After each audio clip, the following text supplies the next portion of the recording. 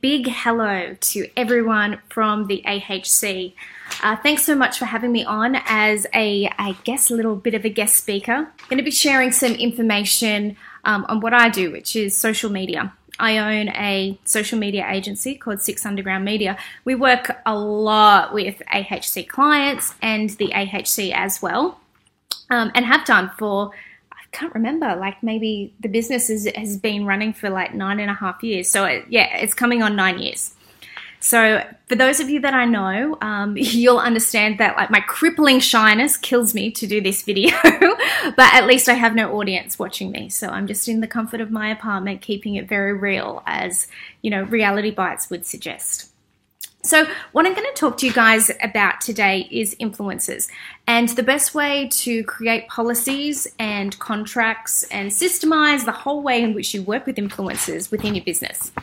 I think it's really important because the power of influencers is stronger than ever, and that's basically because we now have zero organic reach. And rather than using advertised reach, what we do is we need like these ambassadors and spokespeople for our businesses to share with their audiences. But that needs to be done in a really authentic way. So the message that I have, which I'm going to drum it in really clear at the start and I'm going to wrap up with it at the end, it's to have a policy and to have a system in place for when you're dealing with influencers. Do not deviate from the framework that you put in place and the contract that you put in place when you're dealing with an influencer. Now, every business is going to have a different take on, what an influencer is worth. And that could be based on your geographic location. If you're in a metropolitan area, then, your influencer may have greater reach. If you're in a smaller, more regional area and you have an influencer, yes, admittedly, their audience may not be quite as large, but their reach and their target for your particular demographic is still very, very powerful. So coming to an agreement on what exchange of services or payment is, it can be quite tricky. So I think it's just better to use your judgment and to assess what your business needs, what that influencer has to offer. But most importantly, look at their engagement.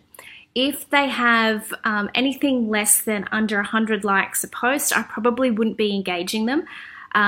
The whole purpose of an influencer is, regardless of the scale of their audience, it's the engagement and the amount of interaction and conversation that happens around them and what they post.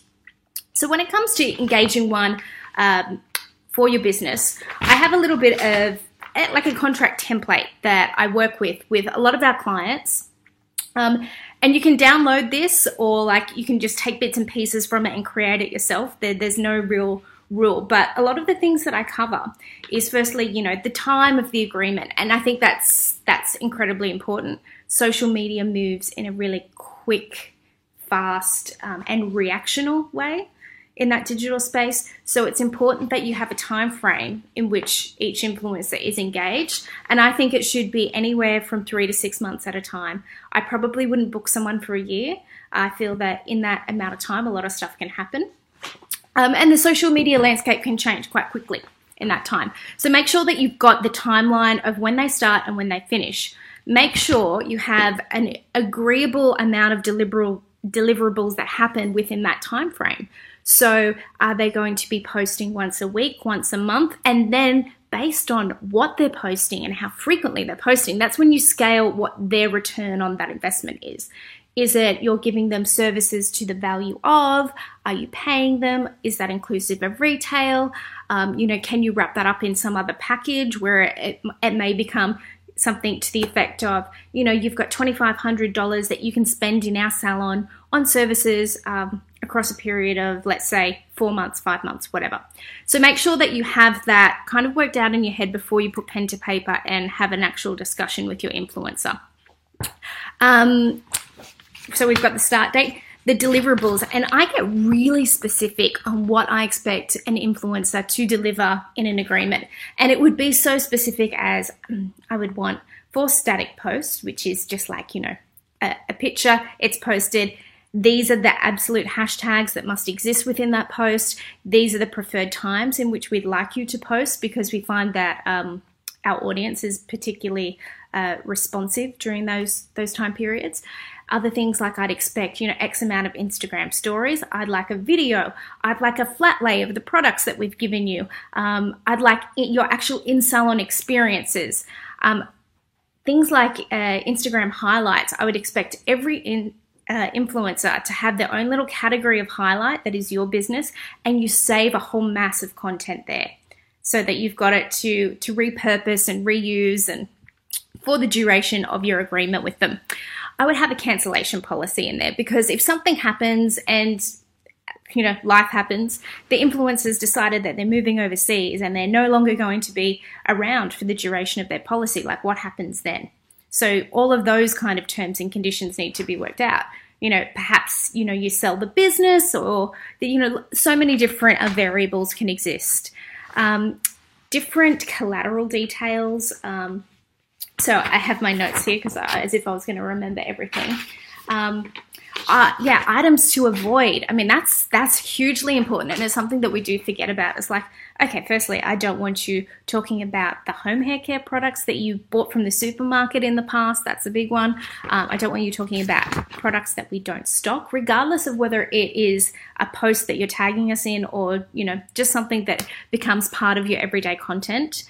I'd have a list of competitors or do not compete, like within, and it doesn't have to be specific to, that salon or this business down the road. I would keep it like, anything within, so many kilometers radius that is within the scope of, your business and where it's geographically located. I'd also put in a couple of variables about geotagging. That's really important, because the only thing that's going to put bums on your seats in your business is people that are actually in your area, not people that are, hundreds of miles interstate, wherever. So I would definitely consider, some pretty tight boundaries on what you feel that is and isn't appropriate, but also a matter of integrity and how you feel your brand would best be represented. The compensation thing I've already kind of touched on. And then I'd also have something in there about your material disclosures. So that could be things that are a policy of Facebook and Instagram. So, I mean, I have had a situation once before where I've engaged an influencer who was a model and, was really used to doing bikini shots and that kind of thing, like down at the beach. And there was one and it was kind of like a no bra shot and things were blurred out. And I was like, oh, no. That's not going to work for what we're doing here. So like, just kind of setting up some clear boundaries on like, yes, it is okay to, do a bathroom shelfie, but make sure you got your clothes on while you're doing it, that kind of thing. I'm trying to think what else I'd like to talk to you about in terms of that. I don't want to go on too long because, like I said, these are supposed to be small, achievable, bite-sized chunks of information. So I think I'll just wrap it up there. That's what I have to say about like a contractual influencer agreement, why they're important. I think everyone needs an influencer.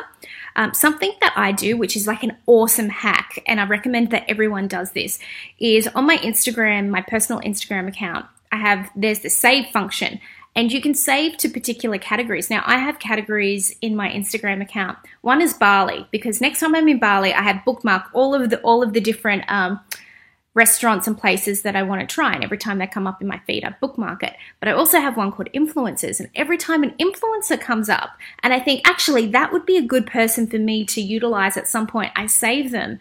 And then when it's time to start looking for a new influencer, I'll be like, okay, this person had a bit of traction going a few months ago. Oh wow, look how much they've grown. And because they're in that saved file in my Instagram account, I find it really easy to be able to kind of keep an eye on the who's who and who's kind of up and coming.